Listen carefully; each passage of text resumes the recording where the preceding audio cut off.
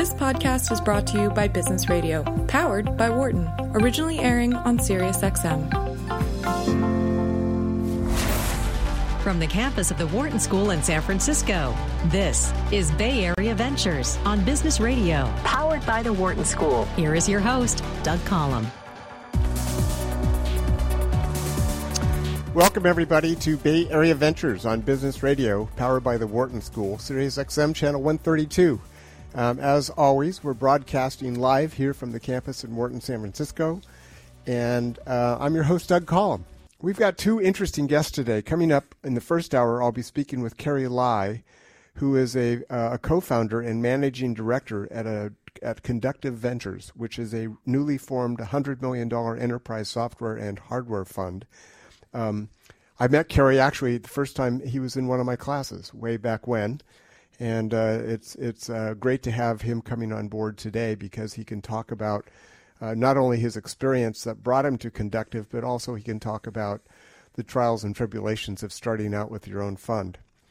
So we're joined now in the studio by our first guest, Kerry Lai, a co-founder and managing director at Conductive Ventures, a $100 million enterprise software and hardware fund. Kerry, welcome to the program. Thanks for having me. Hey, so let's start. Tell us about Conductive. What's the elevator pitch? What is it? It's newly formed, and you're right in the middle of it. And so, what is it? What are you guys known for? So we're known for investing in the best and the brightest.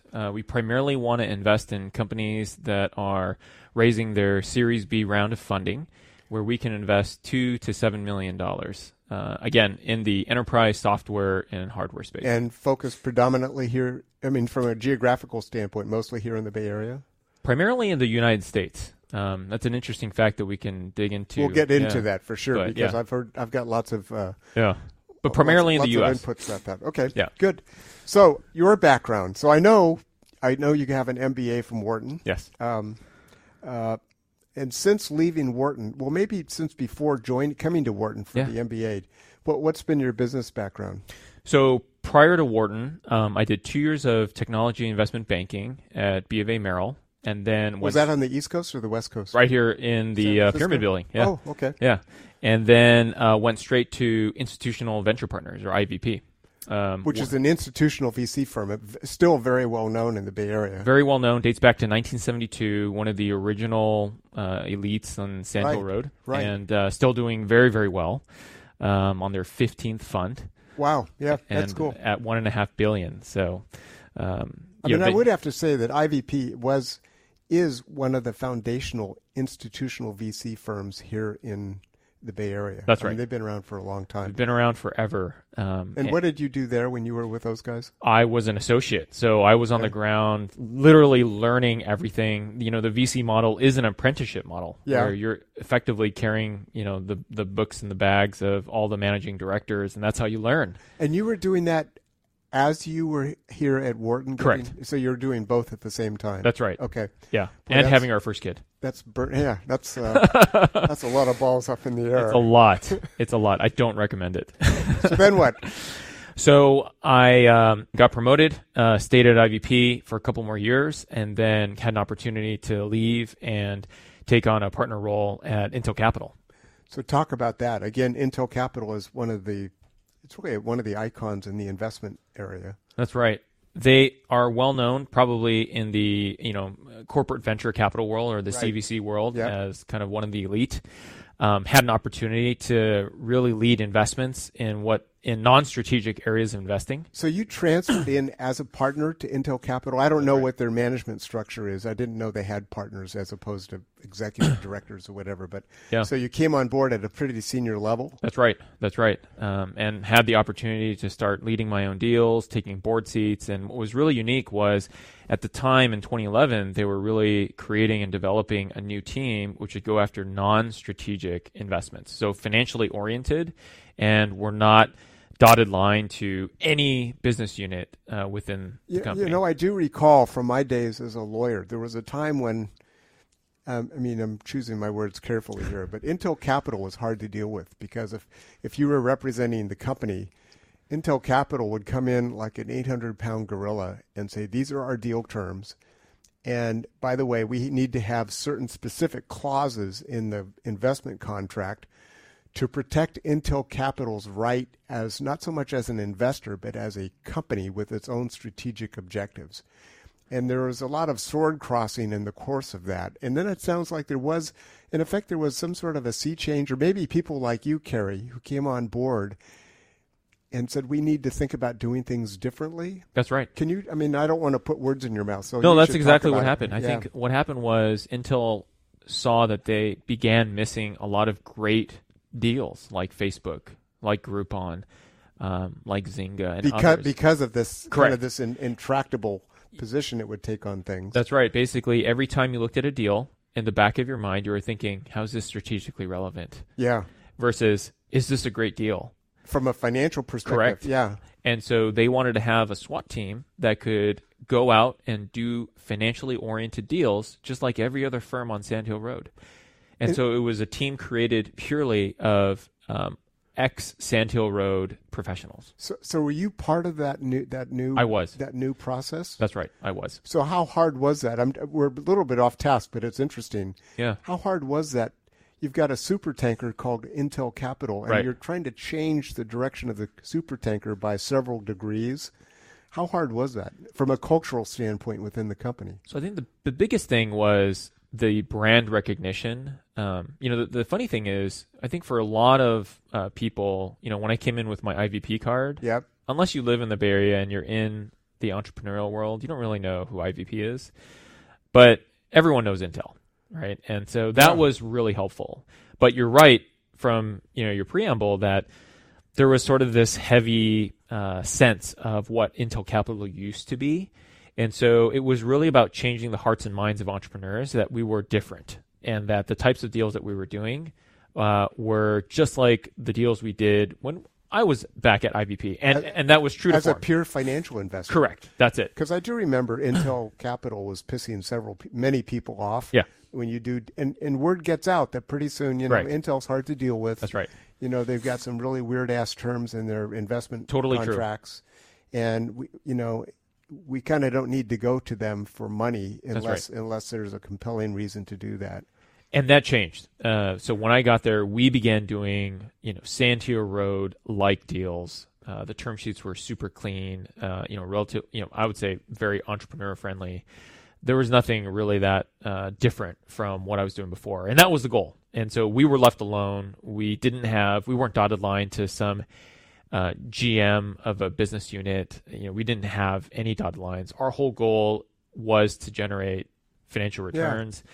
And that's what that was, our scorecard at the end of the day. So by the time you left, in effect, you undertook a rebranding exercise, if you will, in order to, you're really changing the culture and the perception of the people who might benefit from an investment by Intel Capital. That's right. Where does Intel Capital stand today from a reputational standpoint? Well, by the time I left, the pendulum had swung purely from a financial perspective back completely to a purely strategic. Oh, really? Yeah. Oh, I don't know this. Okay. Yeah. So the former president of Intel Capital, Arvind Sadani, who had been there a long time, name, yeah. Yep, left, and then a new gentleman by the name of Wendell Brooks.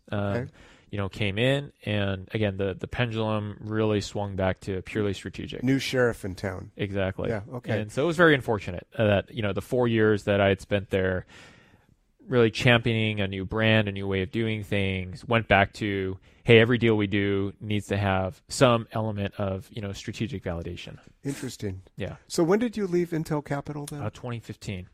So 3 years ago. Yeah. Okay. So then what happened? At that time, I left with a colleague of mine to go start a new fund. And so we went on the road to start fundraising for a brand new fund. At Intel. Is this Conductive? No. Oh, different one. Okay. A different one. Okay. Yeah. So it was called Luma Capital Partners. Oh, right. Okay. Went out. We met with 130 LPs over a year and a half. And it was brutal. That's heavy lifting. It's brutal. We ended up raising a total of $11 million, and we invested in 3 companies. And we looked at each other and said, "Look, this is just not going to get off the ground. Yeah, it's just not going to get off the ground." And so we called it quits. Wow! I don't recall having seen that in the dossier that I've compiled on you. Correct. It's something that. I think a lot of people always want to talk about the things that go well, not the things that didn't go well. But the true learning is in all the things that didn't go well. We've said that many times on the program, which is failure is a great instructor. Yeah, it's not fun while you're doing it. No shit. It's not fun at all. So what did you? So I don't want to dial too far forward. Sure. But your next step was, in fact, to form Conductive Ventures. Yeah, that's right. What was the key takeaway from your Luma experience, where you were pounding pavement for? Across what you said, 130 LPs, and oh man, I think the biggest, there are a couple. The key one is, the best time to fundraise is actually when you're not fundraising. I know it seems obvious, and it's what I've told all my entrepreneurs, but the best time to fundraise is when you're not fundraising, which means that when you raise your Series A, you can't just sit back and say, now I can hit my milestones and then in 18 months go raise my Series B. No, you're still on that treadmill. You're going to be raising your Series B the day after you close your Series A. So you're constantly building bridges, constantly building relationships. That's right. And it never ends. Okay, so and that pertains equally to the venture space. That's right. And when I was at Intel Capital, I wasn't necessarily looking to leave and start my own fund. It wasn't even in the realm of possibility when I was at Wharton. It wasn't even something that I really wanted to do. I just felt like at the end of 4 years with the track record I had built, I got this inkling like, I feel like I want to do things on my own. I want to create my own culture, my own brand.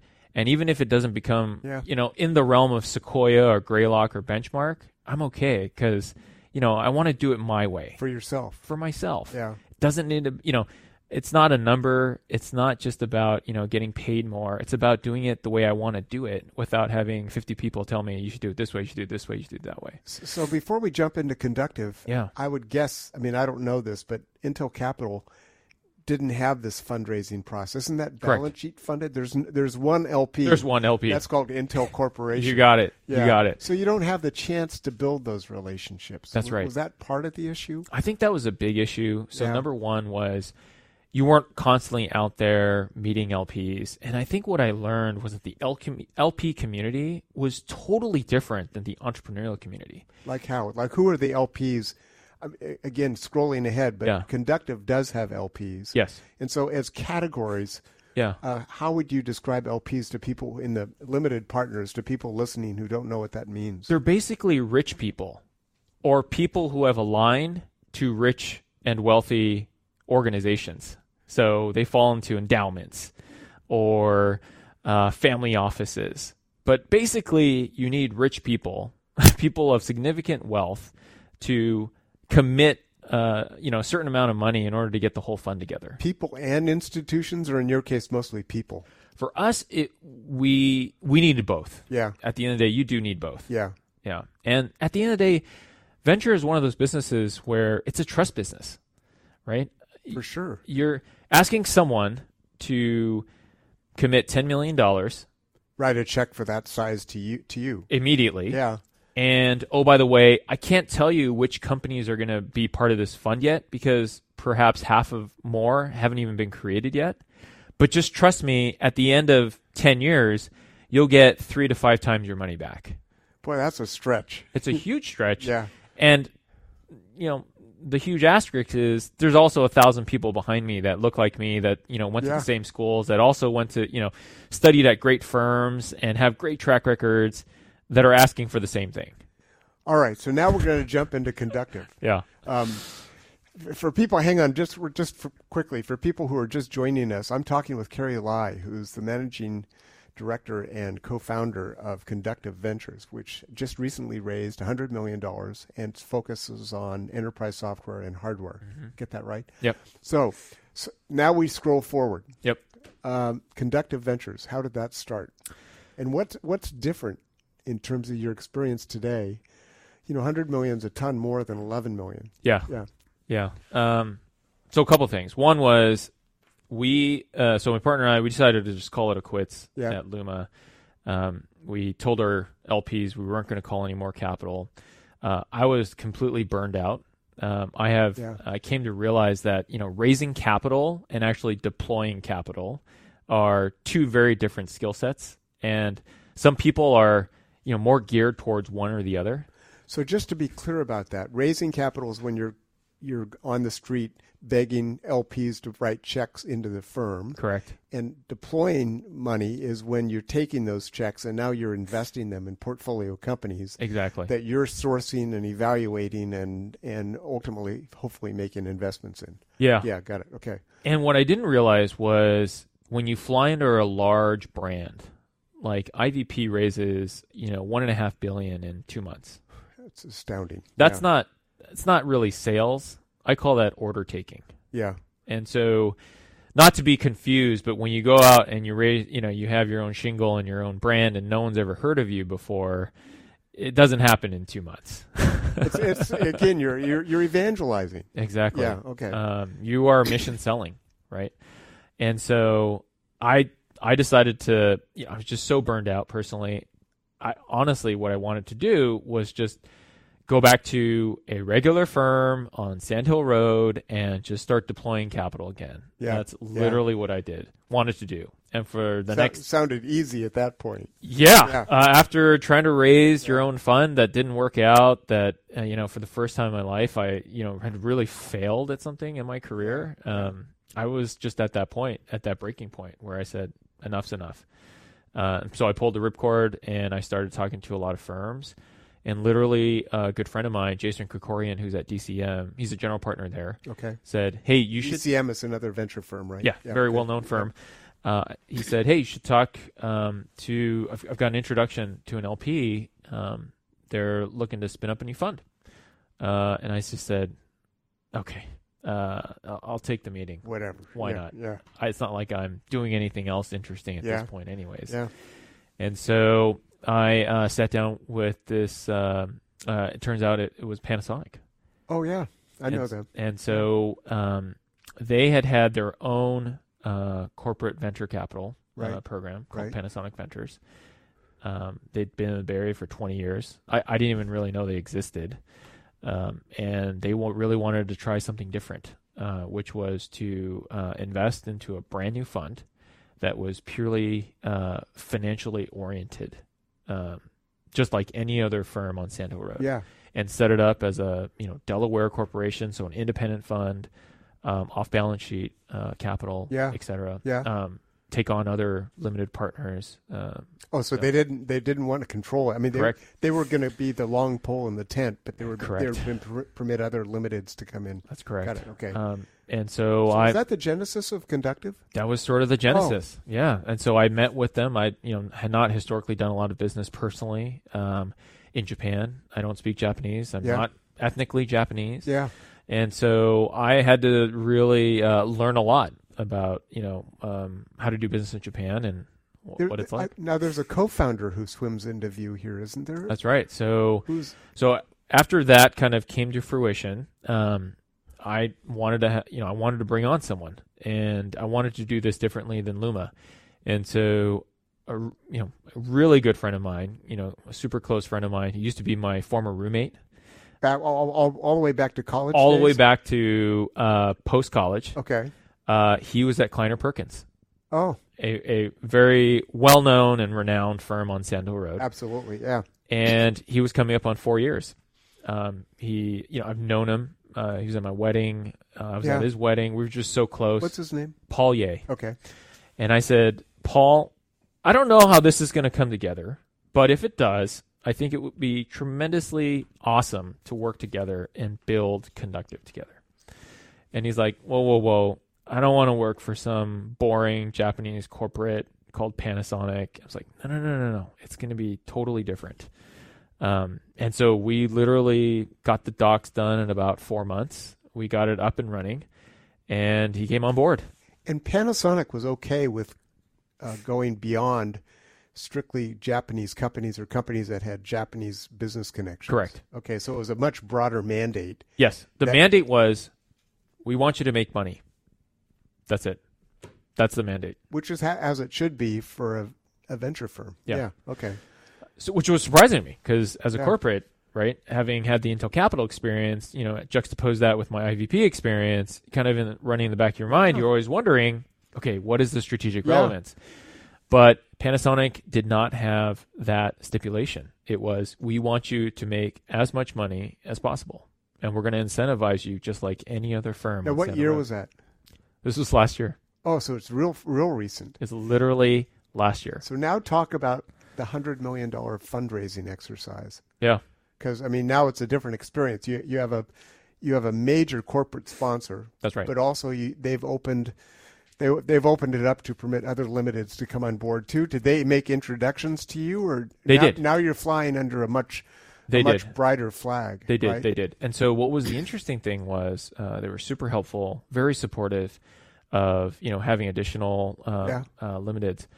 To be honest, I said, look, everyone's always going to see this as an experiment, right? At that point, we had no investments. We only had a pitch deck, and we had my partner and I. Boy, this is like a blank slate. Exactly. Yeah. And I said, look, what if you commit $100 million in this first fund? We'll start investing it, but we'll start telling people our story at the same time. So this is the bridge building exercise that you're starting. You're thinking forward already. Exactly. Yeah. And I said in Fund 2, let's bring in other LPs who'd be interested in working with us, because otherwise we could easily spin our wheels for the next year trying to go from, let's say, 100 to maybe 125, 150. But we will be less focused on the investment piece of it. Because you're focused on fundraising. Correct. Yeah. And you got to do both. And you got to do both. Yeah. And so I said, why don't we just take the $100 million that we have, which is, by the way, a very generous sized first fund for anyone, and we'll go ahead and invest it, and we'll have a much better story to tell people. Yeah. Because we'll have investments. You can touch and feel all the things that we said we're going to do. And since we've already begun the process of meeting with other limiteds, they're hearing the story, but they're also seeing the fruits of the story, meaning that, we meet with them every quarter on a regular basis. We told you this is what we were going to invest in. This is actually what we invested in. This is how the portfolio looks. This is how it's shaping. These are the returns that we'll hopefully generate. All that. So far so good. It's a little bit early to start anticipating how the fund's going to go, but I mean, this is like a dream come true. It's like, Panasonic in effect is looking steely-eyed at you, Kerry. Yep. And at Jason, and saying, we trust you guys. We figure you've got enough experience under your belt to go forth, Right. And generate a competitive financial return. That's right. And it's the same. I'm just to ask the question, because this is a company that's making a it's a corporate venture capital. No, let me back up. It's a limited partner that is a company with its own operating business. That's right. And when they make a sizable contribution as a limited partner into Conductive Ventures, is their expectation about the financial return the same as if they were an endowment or a pension fund or an insurance company? Definitely. We're benchmarked against Cambridge. So there's no relent here. They're looking as okay. Yeah. So this is a true LP in every sense of the word. We're generating the strongest financial returns possible. Yeah. Yeah. So let's go back to the business model or the business plan of Conductive. So talk more about that. You said you're writing checks between $2 and $7 million, Series B or expansion stage. Maybe you can start there. What does that mean? For people who don't understand the vernacular that we use, seed financings, Series A financings, right. Series B, and so forth. Just categorically, where do you put these companies when they approach you for a Series B financing? So we use this term internally called early efficient growth. 3 words. Yeah. Early, because these companies typically have between 1 to 5 million in revenue. Efficient, because they've raised a cumulative amount of capital that's about where they are in revenue. So if they've raised 5 million in capital, they're at about a $5 million run rate, or at 5 million in revenue. And then on the growth side, they're typically looking to grow 200 to 300% the year after we invest. So Kerry, just to be argumentative here, Yeah. this is what every venture, every fund that's beyond the seed stage, it's kind of like this is every venture firm's goal. I mean, so you guys fit right in with about 1 million other VC firms, whether they're big or boutique. I mean, so how do you immediately the question arises, what makes you guys different? So I think two things. So one, our fund size. So we, unlike a lot of the big folks like Sequoia and Andreessen, every time they go up to bat, they're swinging for a grand slam, right? And so if you look at a lot of the Bay Area companies, San Francisco Bay Area companies over the last 10 years, I would actually argue that the majority of them are not very capital efficient, meaning that they raise tons and tons of money hoping for big returns. Like Uber. I mean, they've raised, I forget how much money, but it's in the billions, but they haven't nearly generated revenue rate. I mean, I don't know the data, but I mean, there are several iconic venture-backed companies that are in this category where they've taken all kinds of capital, right? But they're still struggling to show a profit, if you will. Yeah, I think, I don't want to necessarily name names. Let's stay away from that. I agree, because I don't have the data. I don't want to pick on anyone. Yeah. But I would say that what scares me is I'll take a look at an enterprise software business that's raised $25 million in revenue, and they're maybe about to do $1 million in revenue this year. Raised $25 million in capital, correct? But only generated $1 in revenue. Yeah. Okay. To me, that's extremely scary. Yeah. Because I'm wondering, what the heck have you done with all your capital? Especially in enterprise software, which is so different than investing in consumer-based businesses, where enterprise software businesses usually grow in a step function.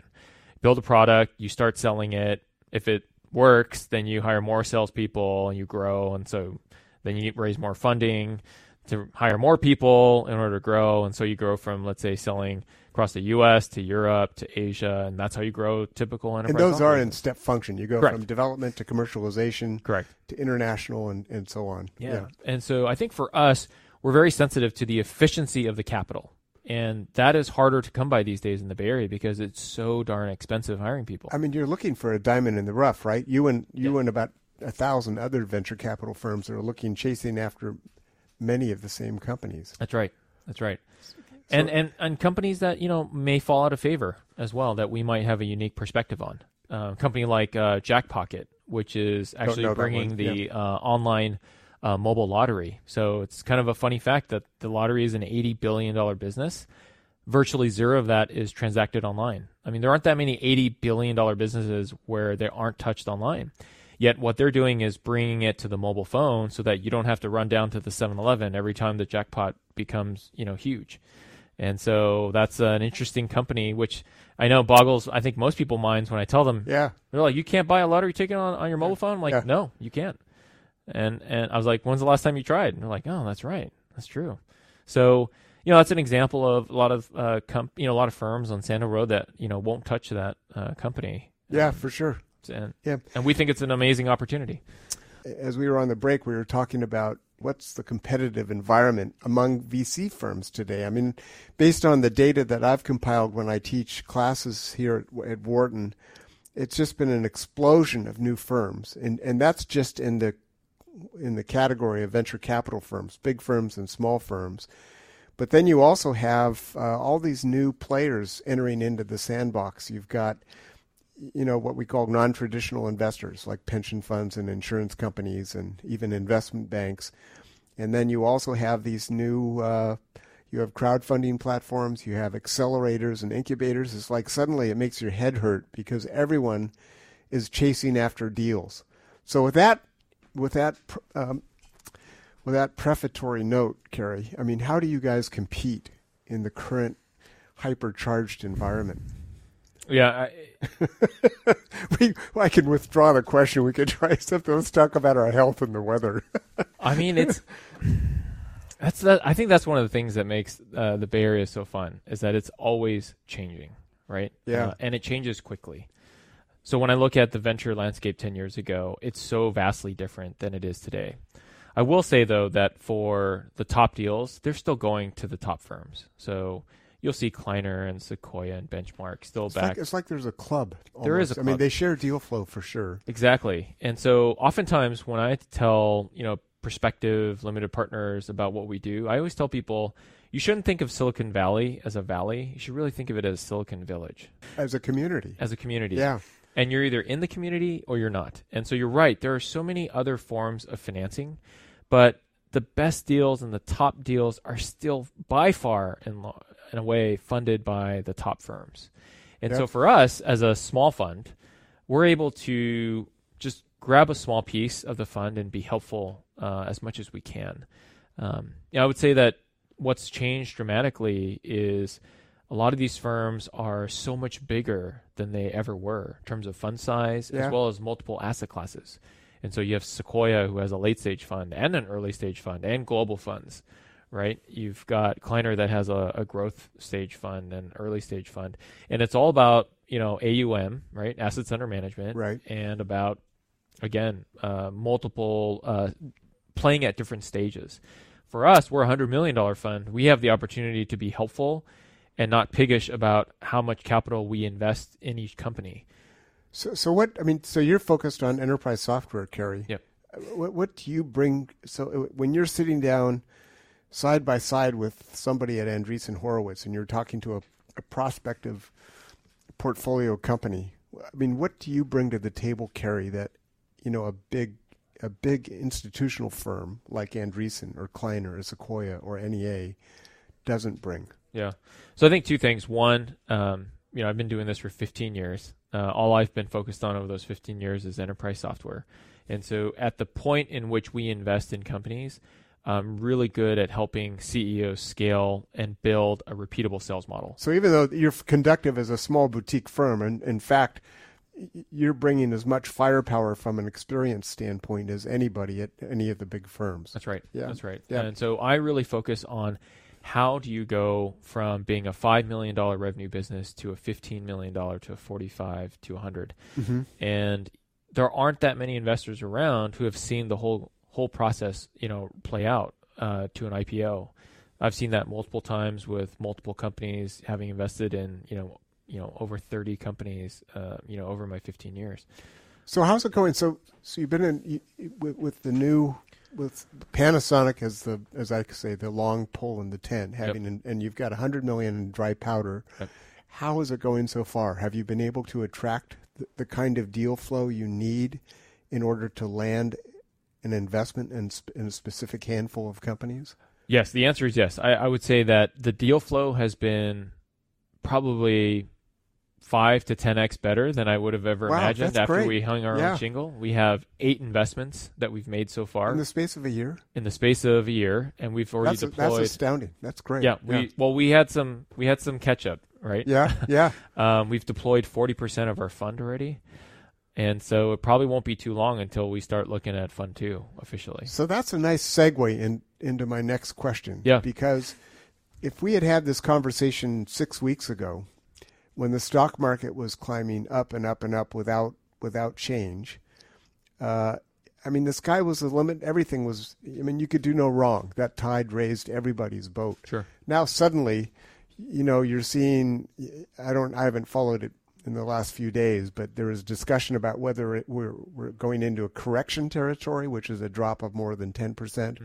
or in fact into bear territory, which is a drop of more than 20%. But in any event, stock market has definitely cooled off. Mm-hmm. And when you've got volatility like this, that changes everything in terms of how the markets behave, how companies think about their futures in terms of cash burn, how investors think about sticking money into companies that may not have as assured a ride going forward. Right. Yeah, I'm talking too much. What do you think about this? So when we started about a year and a half ago, my partner and I said, look, we're approaching one of the longest bull markets in history, and the tides will turn. We don't know when, but eventually it will.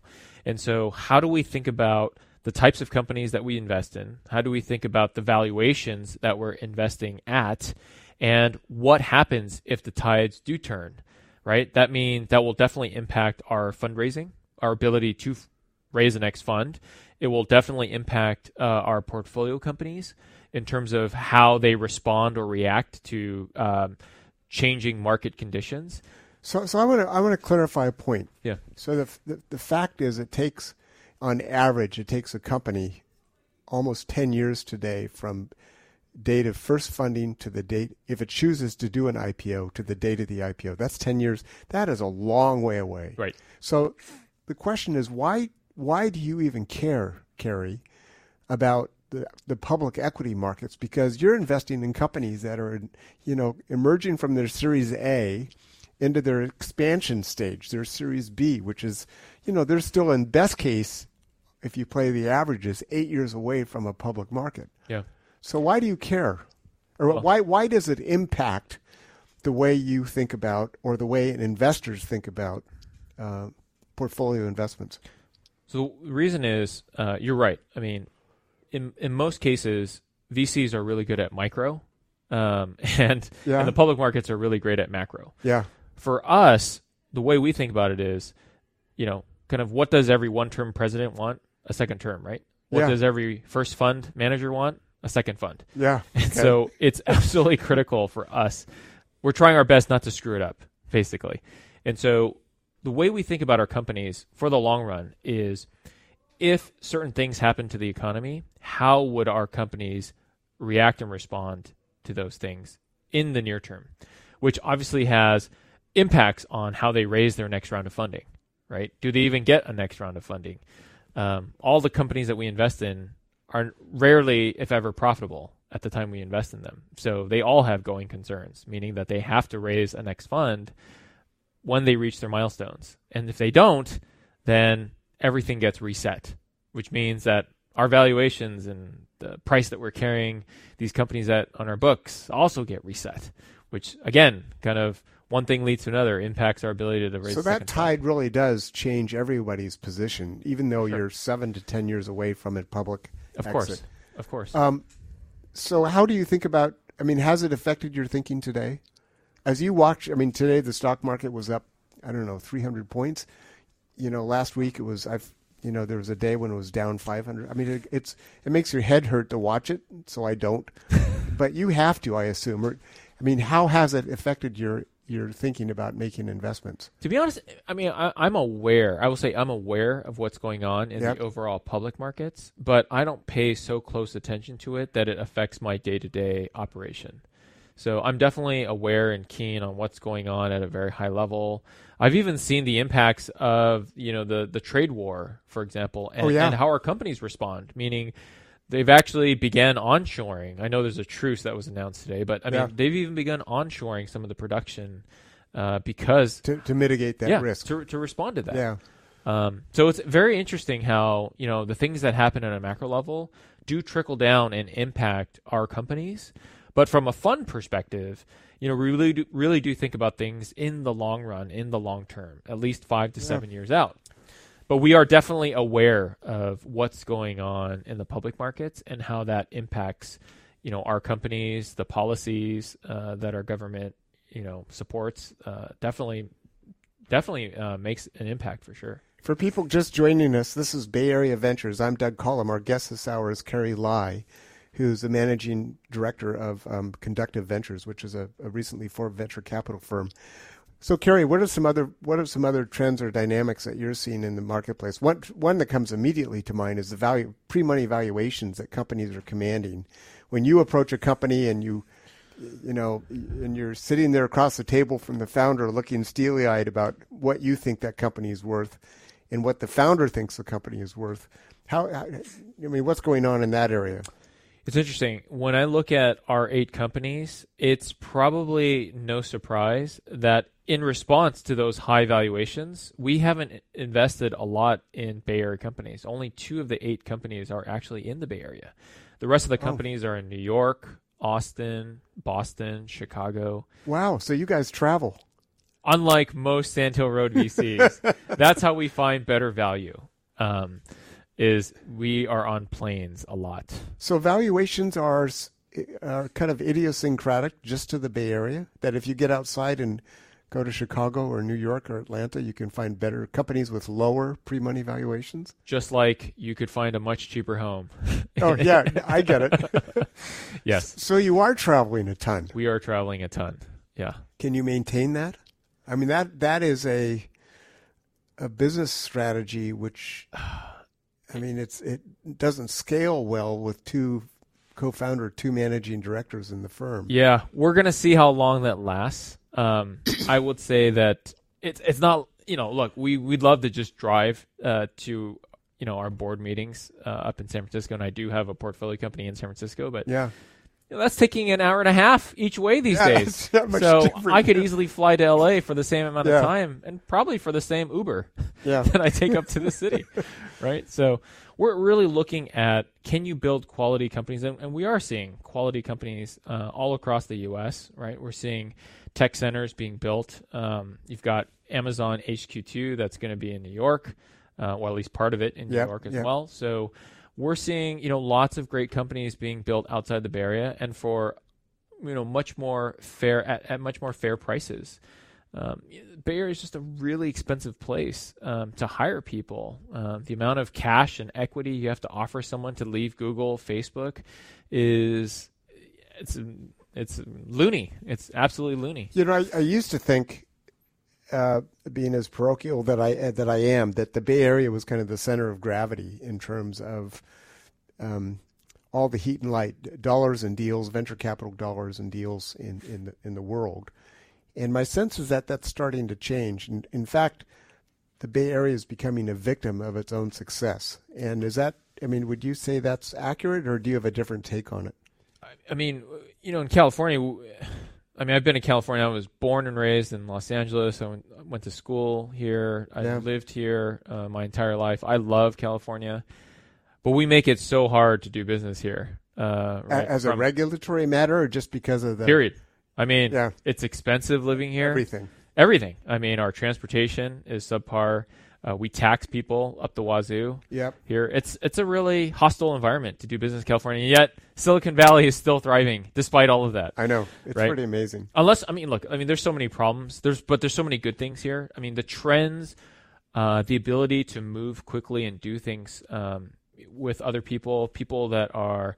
This is just a very unique place that can't be replicated anywhere else. And so it's no surprise to me that you see some of the best companies, the best trends built here. And I think you're going to see, other companies do well in other areas, but I think that the Bay Area is literally where it's at. That's where the majority of the funding is, and I think will be for a long time. Let me ask you a related question. Again, this is an opportunity. We don't have that many VCs here in the program, so this is an opportunity for me to unload. When you invest in a company, you're saddled as a managing director and as the founder of the firm, and you've got LPs who are kind of looking at you. When you invest in a company, do you have an expectation as to when you're going to achieve an exit? Do you sit there across the table from the founder that you just invested in? And is there an understanding, either spoken or not, that, we're expecting you to achieve some sort of an exit, whether it's a sale of the company or an IPO, or maybe taking advantage of the private secondary markets? Is that expectation set when you invest in the company? Of course, 100%. I have those very... Do you articulate it? I have direct conversations with the founder. Yeah, we're completely aligned with the founder. I always ask them, what do you want to do with this company? And if someone came to offer you $500 million, would you take that offer? And we completely align ourselves with the entrepreneur, 100%. My partner and I, we backwards calculate, okay, if this company sells in 3 years, can we deliver X multiple in return? If we sell it in 4 years, can we deliver X? What does that come down to from an IRR perspective? We're constantly thinking about from the moment we invest in the company. So what if the founder says, I like this company. This is my sandbox. I created it. I don't plan on selling this thing unless there's some need to do so.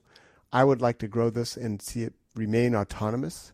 And what that means implicitly is that at some point, you can't stay private forever, right? Have you ever had that conversation? This is a longer conversation, but I've never had any entrepreneur tell me that they want to stay private and that they want to be poor forever. So I'm wondering, because I do remember there was a company called SurveyMonkey, SurveyMonkey, and the CEO made this statement publicly. We have no plans ever to go public. Right. We just want to remain autonomous. There are investors waiting in line to put money into the company. And then they took a bunch of money from a bunch of investors. And they did. Yeah. So my view is that anytime you accept money from an investor, there's an implicit promise that there's going to be an exit of some sort. Yep. And you, in turn, Kerry, have to turn that promise over to the founder. And it's understood, I think, that there has to, even for employees holding options in the company, there needs to be a way to monetize that stock. It's so hard for a CEO to remain private forever. Yeah. Like you said, there's going to be pressure from investors. Yep. There's going to be pressure from their own employees to get liquid, right? Because people want to actually own a home in the Bay Area, despite how expensive it is. I mean, you just got to live at some point. Yeah. And it just costs a certain amount to live here. So I find it so incredibly difficult for a company to turn down an exit, an opportunity to make money. Yeah. I think just life kind of is what happens. It's called money. Yeah. Hey, we've got just a few more minutes left, and this is not a fat pitch, but I did want to ask you this question, and this truly is not a fat pitch. How important has it been to you to have an MBA? I mean, I can come up with a lot of reasons why not to have one, but from your perspective, given the fact you went to IVP, and then you went to Intel Capital, and then you had a run at a small, short-lived VC firm, and now you've got Conductive. Could you equally have done what you're doing now if you didn't have this MBA credential? What do you see as the value of that? I think the biggest value of an MBA is the network, right? The things that you do 5, 10, 15 years down the line. My partner went to HBS. Also a good school, maybe not as good as Wharton, but also but also a great school. And we've had so many valuable connections. So less the learning from the classroom. I'm not offended by this, by the way, but less the learning from the classroom than the relationships. Yeah, the relationships are the things that are so invaluable. I think it depends on what you do as a career, but it's the application of it, right? Like even in your class, the majority of the students won't become VCs. That's right. And so their ability to build a pro forma cap table in 30 minutes, probably not going to happen for the majority of them. Yeah. But that's okay. I mean, I think the general exposure, sort of enough to make you dangerous, is sort of the educational value. It's kind of issue spotting. It gives you exactly. that ability. Just to know that, hey, I'll need to contact this person if I ever do this startup. I'm going to go call, Kerry, because I was in class with him and he's the VC. He's going to tell me. I still get those calls. Hey, these are my options. Are they priced right? I get those calls all the time, and I'm happy to do it. It's easy. And so, I think that's the value. But I will say, kind of as you get further and further along in your career, the value is really the network. People in different places. I mean, the people I was an analyst with in banking, they're now MDs now at their respective banks. And you still have the ability to reach out and say, hey, remember me back from there. And I mean, we were kids literally when we first started, but now they're general partners at other firms, and that's valuable. Hey, we've got maybe a minute left. It's kind of the cliched question I always throw out. There are people listening in who want to start their own companies and want to raise capital. Yeah. What do you tell them? I would say, like I kind of maybe started from the very beginning, the best time to raise capital is when you're not fundraising. So if you just raised your seed round of funding, don't just be heads down and build product and get sales and pop your head up 8 months later and say, hey, here I am. Look what I built. I'm like, I haven't even talked to you in 8 months. Like, really reach out. Be very methodical. This is 100% a sales process. And the more you get in front of people, the more you can build touch points, the more trust you can build. And that's the path that you're paving to make fundraising that much easier. And it's a wisdom that continues to bear fruit. Yes. Yeah. Yes. We are out of time, as I suspect. I mean, the hour always flies by. I've been speaking this hour with Kerry Lai, the founding member and managing director of Conductive Ventures. Kerry, thanks for joining us. Thank you. So where can people go to learn more about Conductive? You can go to our website at www.conductive.vc. You can email me at kerry@conductive.vc. Great. I'm Doug Collum. You're listening to Bay Area Ventures on Business Radio. For more insight from Business Radio, please visit businessradio.wharton.upenn.edu.